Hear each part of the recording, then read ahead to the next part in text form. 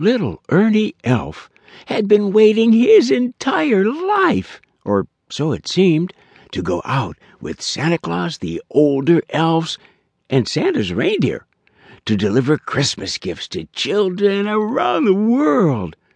Leaving the North Pole for the first time was an adventure Ernie very much looked forward to. But Santa told him, "You're much too young to brave the elements and long travel, my little elf. Ho, ho, ho, ho. Maybe next year your turn will come."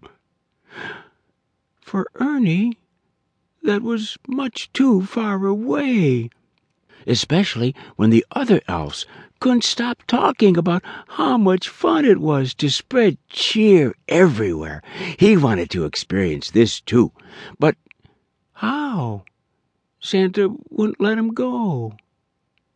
Then Ernie had what he thought was a brilliant idea. He would slip into the sleigh before everyone else climbed aboard and hide beneath some toys. By the time they realized he was there, it would be too late to turn back. Yes, he knew Santa would be angry with him, but he also knew Santa was jolly most of the time and wouldn't stay mad for long. And Ernie was sure the boss would be glad to have an extra hand to help out. But then something happened that Ernie Elf hadn't expected. He fell asleep before they left the North Pole.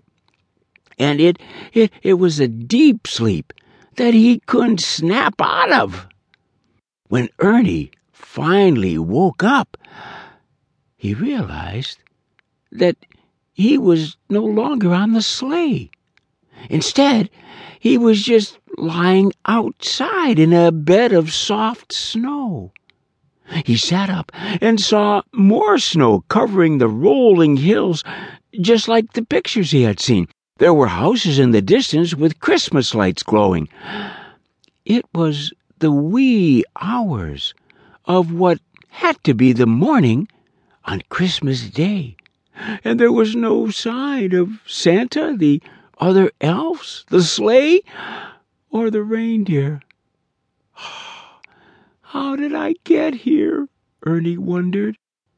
He decided that he must have somehow fallen out of the sleigh and hit his head when he landed in the Christmas town.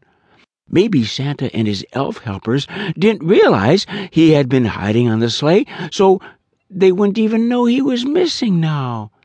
They had gone on to do their work on Christmas Eve, leaving him behind. Now what would he do? Was Santa Claus looking for him? Or did he and Mrs. Claus think he was still safe and sound at the North Pole, maybe hiding from them and the other Christmas elves? Ernie got to his little feet, brushed the snow off his clothes, and looked around. He scratched one of his pointed ears. He didn't know how to get back to the North Pole. Maybe he would never get back. Ernie had no way to communicate with Santa so far away because he never thought he would have to. Now he was left on his own to try to figure out what he should do and where he should go. Ernie started to walk, leaving little tracks in his wake.